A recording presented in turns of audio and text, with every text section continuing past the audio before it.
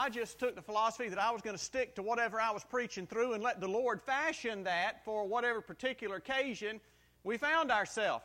And today is no exception to that rule. I want you to find your place with me in John's Gospel, chapter number 6. We started several weeks ago preaching through the 7 signs in John's Gospel. John orders his Gospel around 7 miraculous signs, and we have said that a sign is something that points us to someone greater than the sign itself. So we are never intended to sit down and just feast upon the sign or the miracle, but look to the one who performed it, the one to whom the sign presents and reveals as the Lord of all, and that is Jesus Christ. Now certainly in John's Gospel he makes reference to a whole lot more miracles than he records. John just chooses these 7 out of all that Jesus did to kind of communicate his theological purpose and to organize his message of his gospel around these 7 signs. So today we come to sign number 4, which he records for us. It's quite a popular passage of Scripture. We have all read it, we've all studied it, we've all listened to it. We have heard it since we were very young, and it's very familiar. But let's look at it today and see what we can glean from it as we stand on the precipice of a brand new year, 2021. Beginning in verse number 1 of John's Gospel, chapter number 6, John records this. After these things, Jesus went away to the other side of the Sea of Galilee, or Tiberias. And a large crowd followed him, because they saw the signs which he was performing on those who were sick. Now remember, several weeks ago we talked about 3 different kinds of faith. And here we see one level of faith. People who are following Jesus not because of who he is, but they're following him because they were seeing miracles. And that type of faith is better than no faith at all, but that type of faith will usually put you in a hard predicament because you always need one more miracle to feed your faith. Something more spectacular to keep you going. When really we ought to be enamored with only the person of the Lord Jesus Christ, the one who's performing the miracles. So let's pick back up. You see why this crowd is following him. They have been watching him and seeing these signs. So they're spectators, more or less. Verse number 3, Then Jesus went up on the mountain, and there he sat down with his disciples. Now the Passover, the feast of the Jews, was near. Therefore Jesus, lifting up his eyes and seeing that a large crowd was coming to him, said to Philip, Where are we to buy bread so that these may eat? This he was saying to test him. That is, Jesus was testing Philip. For Jesus himself knew what he was intending to do. Philip answered him, 200 denarii worth of bread is not sufficient for them, for everyone to receive even a little. One of his disciples, that is one of Jesus' disciples, Andrew, Simon Peter's brother, said to him, that is Jesus, There is a lad here who has 5 barley loaves and 2 fish. But what are these for so many people? And Jesus said, Have the people sit down. Now there was much grass in the place, so the men sat down, in number about 5,000. Jesus then took the loaves, and having given thanks, he distributed to those who were seated. Likewise also of the fish, as much as they wanted. When they were filled, he said to his disciples, Gather up the leftover fragments so that nothing will be lost. So they gathered them up and filled 12 baskets with fragments from the 5 barley loaves, which were left over by those who had eaten. By those, get this, who had eaten. Therefore, when the people saw the sign which he had performed, they said, This is truly the prophet who is to come into the world. One thing that is a constant source of wonderment and amazement to me that just kind of tickles my mind from many different aspects is the absolute precision which God has built into the created universe. I mean, there's no way this thing could operate without the precision with which God built into it.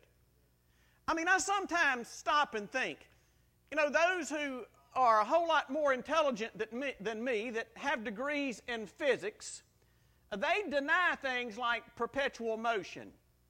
But have you ever stopped to think that ever since God spoke this universe, and more particularly our solar system and this planet into existence, this old world has been doing precisely what God instructed it to do for over 6,000 years, ever since the very first day. Now what that means is, when God told it to come into being and He set it into motion, it has been perpetually going. You stop and think. This globe upon which we live spins at the exact same rate it did today as it did on day one. Have you ever noticed that a day is not getting longer? We don't have 24 hours in this day and 24 hours and 1 second tomorrow or anything less. It's precise. And here's what scientists tell us. They say if it was not precise, it would not be the ecosphere that we have that would sustain human life for an indefinite period of time. This whole thing is tilted just right at a certain angle on its axis. And they tell us if it was tilted 1 more degree this way or 1 more degree that way, part of the world would burn up under a scorching sun while the other part froze. And if the spinning wasn't exactly 24 hours, it would be just the same. It would cause famine. It would cause all sorts of things to make the globe basically uninhabitable. But not only that, it travels. Not only does it spin, but it travels around our star, the sun. And a year is exactly the same as it was when He told it to start its path. I mean, there's so much precision in this thing, and you take one of those elements out, and it all collapses. You see, there is no way that this thing could have just happened on its own. It didn't.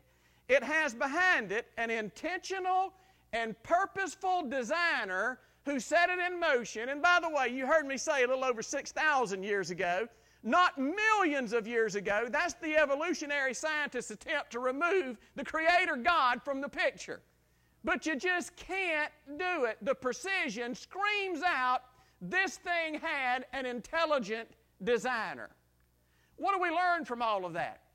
Well, we learn that our God is a God of precision. He's a God of extreme detail. And if He's a God of that type of detail in the physical order, it's very easy to logically deduce that He has that same type of detail in the spiritual realm. And I think that is true. And a lot of times, what the Lord is doing with us is not big adjustments. I mean, stop and think. When you were born again, you were very much like, let me give you, my friend Joe will appreciate this. When you go down to the gun shop and you buy you a brand new high-powered rifle, and you tell him to put a scope on that thing, and the gun guy says, all right, I'll put a scope on it, and what he does is he takes it in the back and he does what's called bore sighting. And when you get that gun from him, you say, now how close is it going to be? And the last one I got, the guy, after he bore sighted, he said, well, at 50 yards, you'll be able to hit the broadside of a barn. And that's all you want. You want to be able to see where your bullet's going. If I'm aiming here and it's shooting over there, well, that tells me where the bullet is. So what you do is you take that thing and you fine-tune it. You hone it in. You zero that rifle. And you can go from just hitting the broadside of the barn to hitting a target the size of a quarter consistently at 100 or 150 yards. That's fine-tuning that scope. And you say, I believe that's kind of what God does with us as His children. When you were born again, when you were justified, you were bore-sighted. You can hit the broadside of the barn as a baby Christian. You know what I'm saying? But now in this process of sanctification, daily living with God, He begins to fine-tune our faith. He begins to sharpen us. He begins to work on the details. He begins to bring precision to our walk with Him so that we are more accurate, not only in our understanding of Him, but more accurate in our obedience to Him. So I want to speak to you today on this subject, fine-tuning Philip's faith. Because in this passage of Scripture, we see that of all the disciples, it was Philip whom Jesus called to the forefront. And what he was doing here is he was wanting to do something in Philip's life that would move him from being a bore-sighted believer into being a believer who is fine-tuned, who is zeroed in. And maybe that's what God is doing in your life. And I think in 2021, that should be our goal. You know, so many times we think, hey, I'm saved, that's good enough. I'm hitting the broadside of the barn at 20 steps. That's good enough for me, but it's not. Our God is a God of detail, and He wants to polish you. He wants to shine you. He wants to take you from being a lump of coal to being a sparkling, dazzling, finely cut diamond. So in 2021, why don't we just kind of take the goal of allowing God to make some adjustments in each of our lives? To let Him fine-tune us so that we can be a sharpshooter. So that we're not just bore-sighted, but we can be more precise than that. You know, it may not be big things. I mean, you know, I've got confidence in you. Most of you that are here today genuinely have a relationship with the Lord Jesus Christ. You have been born again. You've been on this journey for quite a while. The worst thing we could do is get comfortable where we are. Let's allow God to fine-tune our faith just like He did Philip's. So although Philip is kind of forefront here in this passage today, let's not be too critical of him, because to be honest with you, I see myself in old Phil. And the same things that the Lord was doing in Philip's life that day, I think He's doing in mine, and He's doing in some of yours. So what was going on here in this passage of Scripture where Jesus fed miraculously? The Bible says there were 5,000 men. When you factor in women and children, no matter what that crowd was, it was certainly more than 5,000. Maybe double, maybe close to triple that. It was indeed a miracle. A lot of folks have tried to explain it away. As a matter of fact, I was in seminary class with a New Testament scholar. He sure enough was a bona fide New Testament scholar. And there was a guy in our class who was a completed Jew. He was a Jew who'd been born again, and now he's in seminary. And as the professor was teaching on this passage, this guy raises his hand. He says, well, Doc, he says, I believe that Jesus could have fed as many people as He wanted to and did that day miraculously because He's the Son of God. He has that power. He said, but this is the way it's taught in Jewish circles. He said, really what happened is everybody had packed a little lunch, but everybody was kind of afraid to bring theirs out because they didn't want to share it with somebody who may not have had some. And when this boy brought his lunch out, it just kind of inspired the rest of those folk to bring theirs out. And when everybody brought theirs out, they had more than enough. He said, that's what my Jewish friends say. He said, but I point out to them that would be a greater miracle than Jesus miraculously feeding him. He said, because a Jew ain't going to share anything. Well, there you go. So he put a good spin on it. And him being a former Jew, he could say that and get away with it. So here we go. How was it that Jesus was fine-tuning Philip's faith? Well, three things I want to point out to you. Number one, He was fine-tuning Philip's faith by placing him in a seemingly impossible situation. I mean, it seemed impossible, and Philip says as much. Lord, 200 denarii bread, 8 months of salary wouldn't be enough to give all these people just a tidbit, is kind of what he says. he was testing Philip. Now, here's the dealio. Jesus is not like some of the professors that you have at the Baptist College of Florida.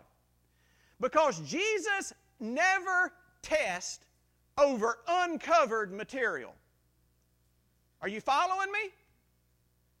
I mean, there are some professors that they'll put a question on there that he ain't even covered that chapter in the book. That comes in the next section. Jesus doesn't do that. When he tests over material that has already been abundantly covered and explained. So when he calls Philip up front, here's what Philip could have said, and he would have passed the test probably if he would have said this. Philip could have said, Lord, look at all these people. This is absolutely impossible. But I tell you what, Lord, I've been with you. I was with you down in Cana, and I saw you turn water into wine. And he said, then I was with you again down in Galilee when that nobleman came to you and his son was sick and about to die, and you didn't even go down there. You just spoke the word, and that boy was cured at a distance of nearly 16 miles. He said, I have seen you walk by the pool in Jerusalem and take a man who has not been able to walk in 38 years and tell him, take up your pallet and walk, and he took up his pallet and walked. So I tell you, Lord Jesus, this is impossible for men, but what is impossible with men is possible with you. So I'm just going to stand here and watch what you do. Oh boy, Philip would have passed with flying colors, but that's not what happened. So he flunked the test, but guess what? Pastor Richie flunks the test as well. Huh? We all flunk the test. So how is it that we can allow him to fine-tune our faith and be better students and stop making so many bad notes? Here we go. Notice why Philip failed the test. I think when we broaden our vision and look at the entire gospel, we can see why Philip failed the test. He failed, number one, because he was mentally detached. Philip was mentally detached. Now let me show you what I mean here.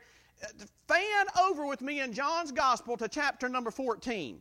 And I want to show you this in verse number 8 and 9. You can see it in the response of Jesus to what Philip said. And you know, I've got some prof friends that say there's no such thing as a dumb question, but listen to me, that's a lie, there is. Huh? There is such thing as a dumb question. And I think that's what Jesus wanted to say to Philip right here. Philip, that was the most boneheaded thing I've ever heard. Check this out. They're in the upper room, as you know. This is the night before the crucifixion, the day before the crucifixion. Look what Philip says in verse number 8. Philip said to him, Lord, show us the Father, and it's enough for us. And Jesus said to him, have I been so long with you, and yet you have not come to know me, Philip? He who has seen me has seen the Father. How can you say, show us the Father? So what am I saying to you? Why did Philip fail this test? I think it was because it was the pattern of Philip's life to be mentally detached. You know what that means? That means he just never paid attention in class. I've got some students like that. I'll lecture along 2 or 3 weeks and I notice they never take a note. And it's no wonder they make an F when the test comes around, because they were sitting in class scrolling through social media and doing everything else, just mentally detached. I quoted in a book not long ago some researchers that found out that the attention span of the average adult is less than that of the attention span of a goldfish. And there are actually researchers who got government grants to compare the attention span of a goldfish swimming in a bowl to the attention span of whoever your average adult is. And guess what? The goldfish can pay attention longer than most adults. You know, they teach us that in seminary in preaching class. They say, guys, listen here. Don't you use any words that are above 5th grade vocabulary level, and don't you preach more than 15 minutes because you ain't going to keep them that long. And I think, that's fine, but it's my job to kind of pull people along a little bit. And I'm not going to dumb it down. I'm going to throw out a word every now and then, Mr. Moore, that I just make up, just see if you're sharp. You know what I'm saying? Just keep you on your P's and Q's. And I think that the Holy Spirit has the ability to rivet people's attention who normally can't keep pace with a goldfish. I think He can. So here's what I'm doing in 2021. I'm saying, God, would you help me be more mentally focused on things that matter? Would you help me pay attention? And I can't remember who it was. It may be Beth Moore or one of these female authors and speakers that says, wherever you are, be all there. And can I say to you, that's a challenge for us in this day and age. One of the things that I try to do out of respect for people when I'm with them, if I go to lunch with somebody, I'll either leave this thing in my truck or put it in my pocket. Because it's hard not to be mentally detached when you've got this thing going off and buzzing. And one of the things that absolutely drives me crazy is when I'm having a conversation with somebody and they'll pull their phone over and go up and read an email while I'm talking to them. I want to say, wait! But you know what? That's exactly what we do to the Lord. We're mentally detached. We're not paying attention to what He's doing in our world, in our life, what He's saying in our Word. So when test times come, just like, wait a minute, have we covered this? I don't even remember hearing this. It's because like old Philip, we're mentally detached. So hey, one of the things that I want God to fine-tune me on this year is to help me be more focused. I don't want to miss a thing. God, if You say it, if You do it, I want to be on the front row taking notes so that I don't fail the test when the test comes, because He does give tests. Notice number next. Why did Philip fail? Number one, he failed because he was mentally detached. Number two, I think he failed because he was financially distracted. When the Lord asked him, where can we buy food, what does he say? Where does his mind immediately go? Verse number 7. 200 denarii worth of bread. Isn't it enough to give everybody just a little bit? Man, Philip must have been a Baptist, huh? Because as soon as you start talking about ministry, the first thing he thinks about is where's the money going to come from? And they begin to look around, think they have no money, so since we don't have no money, we're not going to do anything. You see, that's exactly what we do. We sometimes look at the need, and then we look at the need and see how great it is, and then we take an inventory of our resources. And we see that our resources aren't nearly sufficient, so instead of doing something because we don't have enough resources, we just do nothing. When actually, I think there's a contrast here between Philip, one of the disciples who'd been in the classroom of life, walking with the Son of God, and this little young lad who comes up and says, I don't have a lot, but whatever I have is yours, take it. Boy, there's a difference in the two, isn't there? And so many times we do the same thing. We look at the need and we think, God, I'm not equipped. I'm not prepared. I don't have enough. And we think that gives us an excuse to do nothing. When, hey, maybe in 2021 the Lord's saying, I want you to focus on me and not on what you have and what you don't have. And here's what I want you to do. I want you to just give me what you do have, and let's see what takes place. And man, that's when things begin to happen. He fed who knows how many people with 5 barley loaves. It's significant that John, this is the only miracle, by the way, that's recorded in all 4 Gospels. We get a little bit more information in all of them. John gives us this tidbit that nobody else gives us. They were 5 barley loaves. Now, what that means is they weren't made out of wheat, which is what most people ate. They were made out of barley. That's what poor folk had. So this little boy came from a poor family. And here he was, stepped up and gave his 5 barley loaves, and whatever it was, it's translated as fish, but it's not the normal word for fish. It could have been anything that just will go with bread, with barley bread. And he placed it in the hands of the Lord. And my goodness, look what, there was more left over than what the boy brought. Not counting all the people he fed. So how can we allow Jesus to fine-tune us 2021, allow Him to keep us mentally sharp. Not so tight, but focused on money. I don't know how else to say it. Ain't that right? And focus on Him and put what we've got in His hands and see what He does with it. Notice next, Philip failed the test. Not only was he financially distracted, but I think because he was spiritually deficient. He was spiritually deficient. Every time Philip gets a chance to do something for the Lord, you know what he does?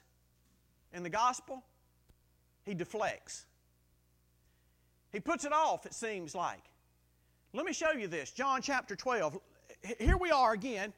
We're down to the final week of Jesus' life. And in John chapter 12, verse number 20, notice what happens. Verse number 20 of John chapter 12, now there were some Greeks among those who were going up to worship at the feast. These men came to who? Here's our boy. They came to Philip, who was from Bethsaida of Galilee, and began to ask him, saying, Sir, we wish to see Jesus. Philip came and told Andrew. Andrew and Philip came and told Jesus, and Jesus answered them, saying, the hour has come. Wait a minute. Do you remember the very first miracle down in Cana? Jesus said, my hour hasn't come. There was something significant theologically in the coming of the Greeks seeking Jesus that signified to him that this was his hour. And who did they come to?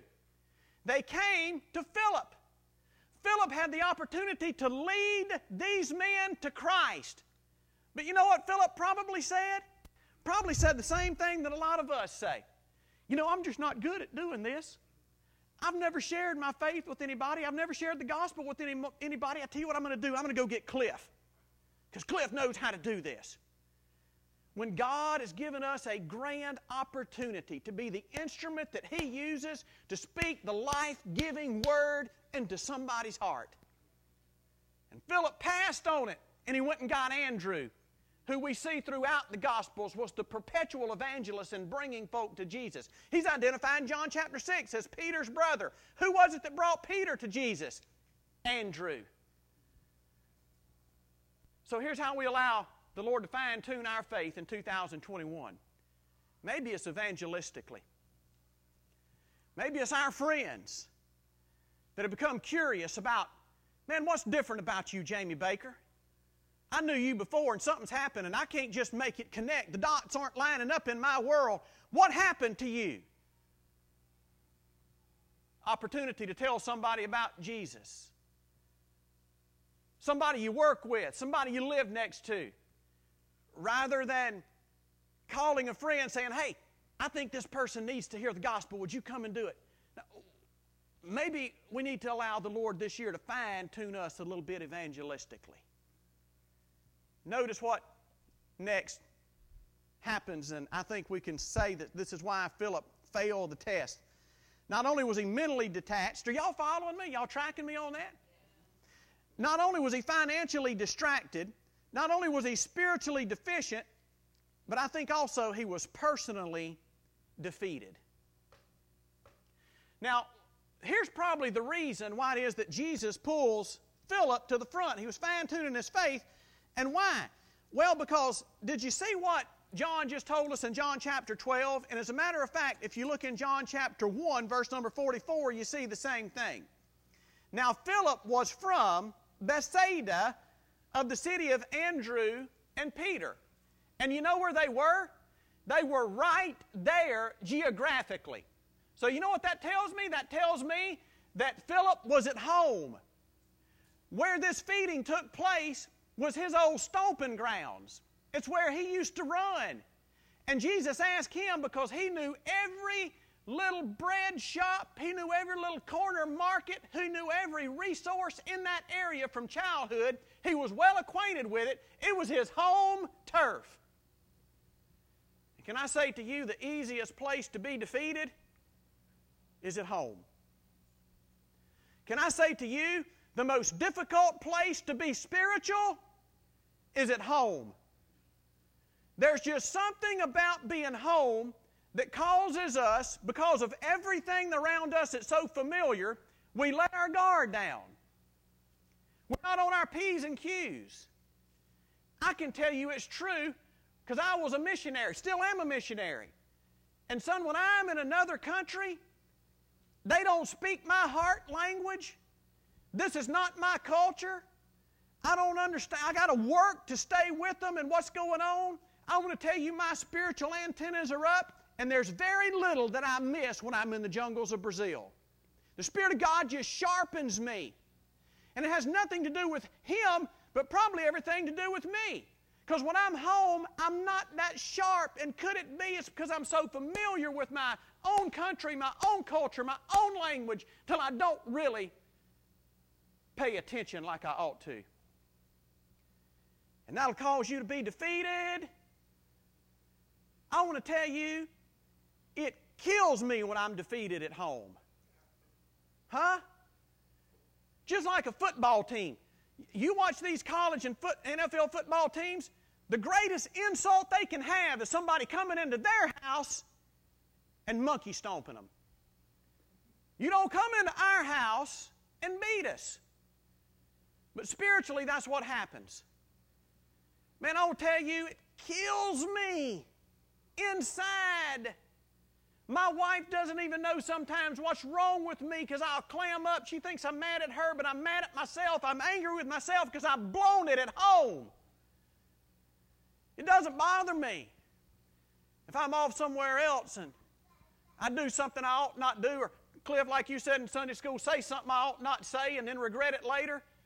But when I say something at home in front of Heather and the home team, it just crushes me. It's nothing like being defeated at home. So maybe what the Spirit of God's saying to us in 2021, hey, I want to fine-tune your faith. Let's work in that area where you're most comfortable and where you're most familiar with all of the elements and all the resources. Let's start right there in your home. And let's fine-tune your faith so that you're not personally defeated in your own house. Well, notice what else Jesus was doing to fine-tune old Philip's faith. Number one, He did it by placing him in a seemingly impossible situation. Hey, that might be your situation this year. He may put you in a situation that looks absolutely impossible. It might be with your health. It may be with your finances. It may be with your family. And here's what you do to pass the test. You recognize that it is impossible for me, God, but nothing shall be impossible with you. We've paid attention in class. We know who you are. We see what you can do. And I'm going to stand right here and watch you do what you do. So He placed him in a seemingly impossible situation. Number two, He was fine-tuning Philip's faith by giving him an important role. An important role. Oh, He allowed Philip to participate in this thing. And that's what He does, you and I. He gives us a role in the kingdom of God. You are a vital player. You are on the roster. You're on the starting lineup. You have a role. And maybe He's wanting to fine-tune our faith and get us in our role this year. And notice the role that He gave Philip. You know, John's version of this says that in verse number 10, Jesus said, have the people to sit down. And then verse 11, Jesus took the loaves and having given thanks, He distributed. Now, there's no conflict here. I think He's just saying that Jesus kind of gave it to the disciples, and the disciples, as the Synoptic Gospels, it was not, Jesus didn't go through and personally serve every single person there. But He gave it to His disciples, and they went and they did the serving. That was Philip's role. So here's what Warren Wiersbe said about this one time. I'll never forget Warren Wiersbe saying this. He said that Philip's role was to be a distributor, not a manufacturer. And you know what we do most of the time when God gives us something to do? We think that we got to manufacture the stuff. We think that we've got to fund, we think that we've got to bankroll God's purpose. And that's not true at all. God's never asked us to be a manufacturer of the resources. He's just asked us to be a distributor of the resources. You see, it was Jesus who made it, and the guys just had the privilege and the role of distributing it and handing it out. And dear God, that's what we want Grace Church to be. God gives it to us, and we want to be faithful in distributing it, and passing it out and putting it in places where it makes the greatest impact for His glory. So Philip had an important role. Hey, don't ever make the mistake of thinking that you got to whip it up, that it's all on you. No. We don't produce the fruit, we just bear it. The Holy Spirit's the one who produces it in us. We just bear it. We're just distributors. We're not manufacturers. So Philip had an important role here. He was to be a distributor, not a manufacturer. He was also a steward, not the owner. See what Jesus told him at the end? He said, gather up the leftover fragments so that nothing will be lost. Hey, they didn't belong to Philip, but Philip was to be a steward of them. And man, I'll tell you, I've seen so many churches where folk think they own the thing. And it's not ours. As a matter of fact, there's not one thing I have that's mine. It's His. The Lord gives and the Lord takes away. But blessed be the name of the Lord. I preach this to myself every day, that I'm a steward, not the owner. And whatever He says do with what is His, that's what I need to do with it. So Philip was a steward, not the owner. Check out number next. He was a student, not the professor. Man, it's amazing to me because from a professorial standpoint, nobody knows more than the incoming freshman. I'll be teaching most of the time over at the college. They put me just in upper level courses because they don't want to expose me to younger students. You know what I'm saying? I mean, they don't want to give the wrong impression. They don't want to run them off their freshman year.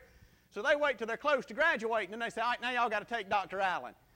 But this year, I've got a 200-level class that I'm teaching, and it always amazes me. It's always the freshmen and the sophomores that think they know more than the prof.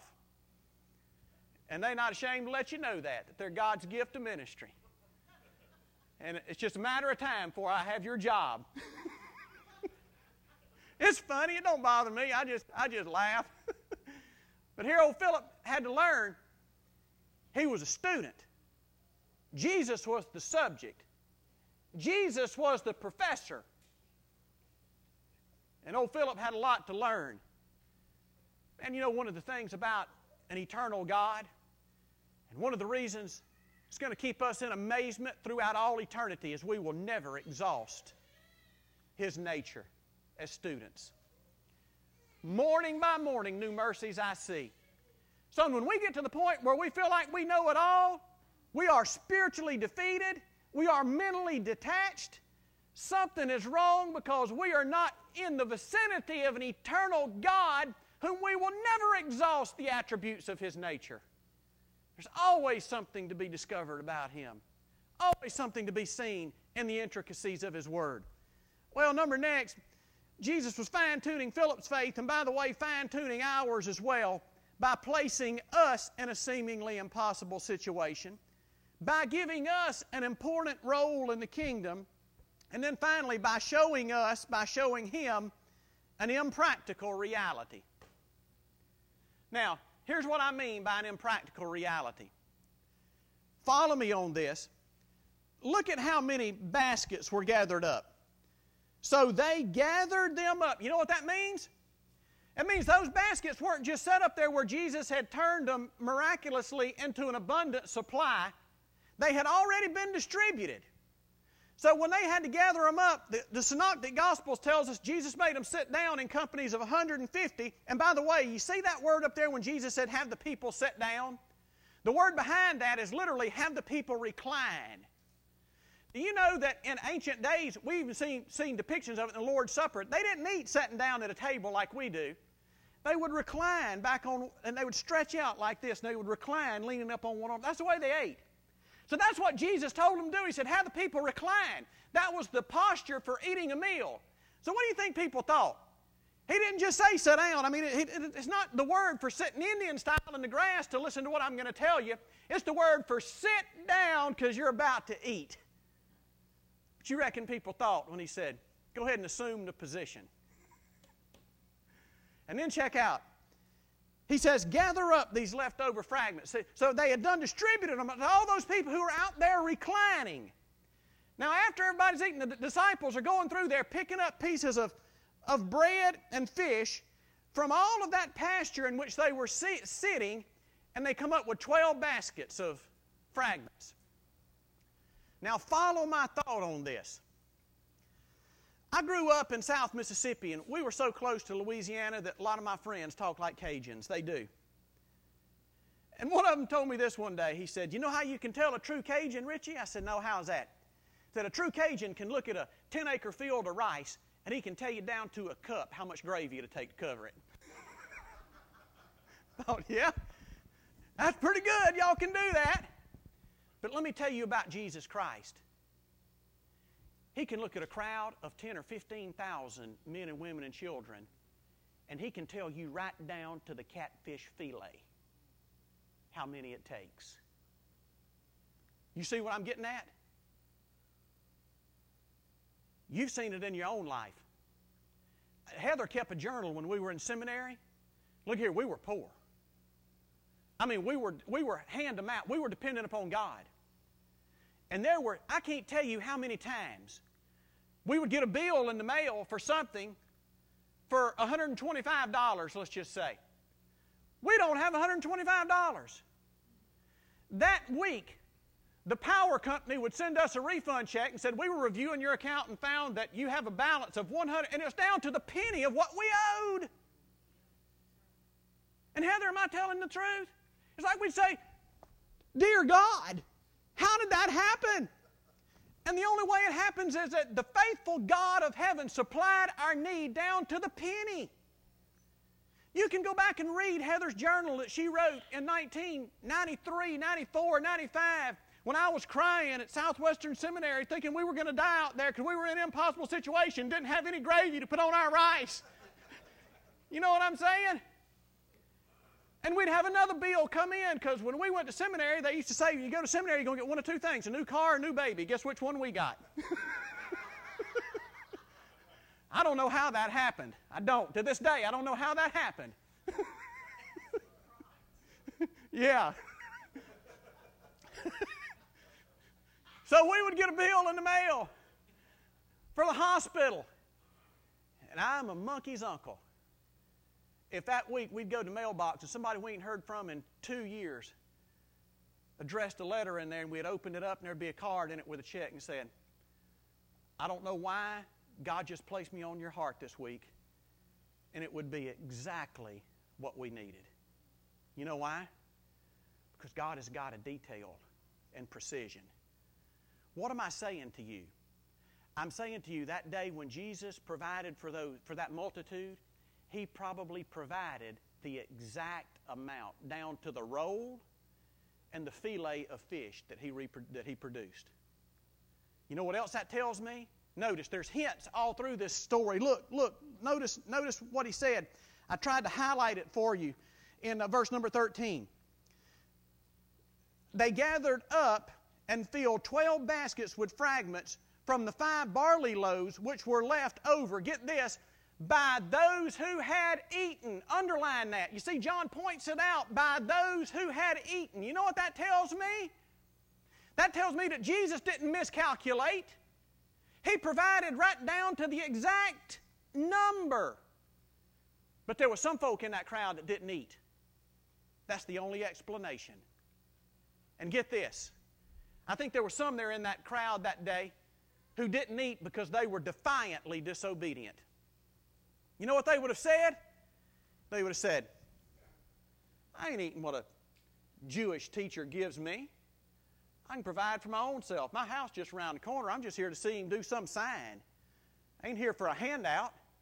I don't want him feeding me. I don't want him to be able to say he's given me anything because I'm a self-made man. I provide for my own self. And I'll do it my own way. So there were some there that day who were defiantly disobedient. There are folk that way in every crowd. There are folk who say, I don't care what you say. I don't care what you do, preacher. I'm just here because my mama, my daddy, my husband, my wife made me. And I might be sitting down listening to you, but I'm defiant on the inside. I ain't having nothing to do with this Jesus guy. They're in every crowd.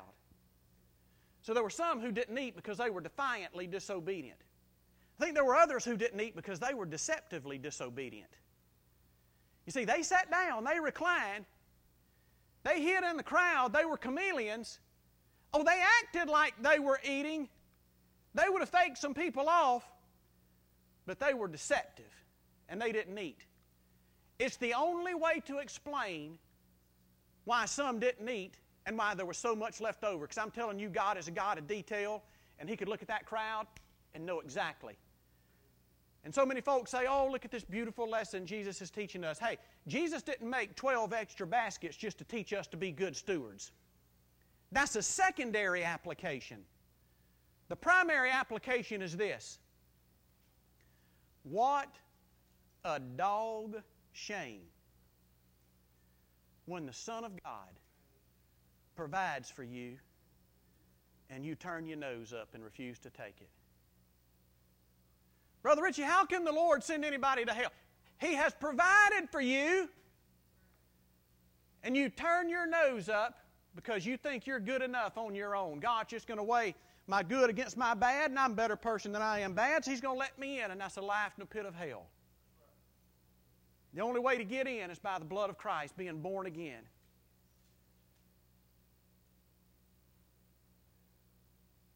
Ain't it a shame? Every time the Word of God's preached, it's just like that crowd that day on the side of that mountain. Jesus provided a meal. And every time the Word's preached, He provides the bread of life. For man does not live by bread alone, but by every word that proceeds out of the mouth of God.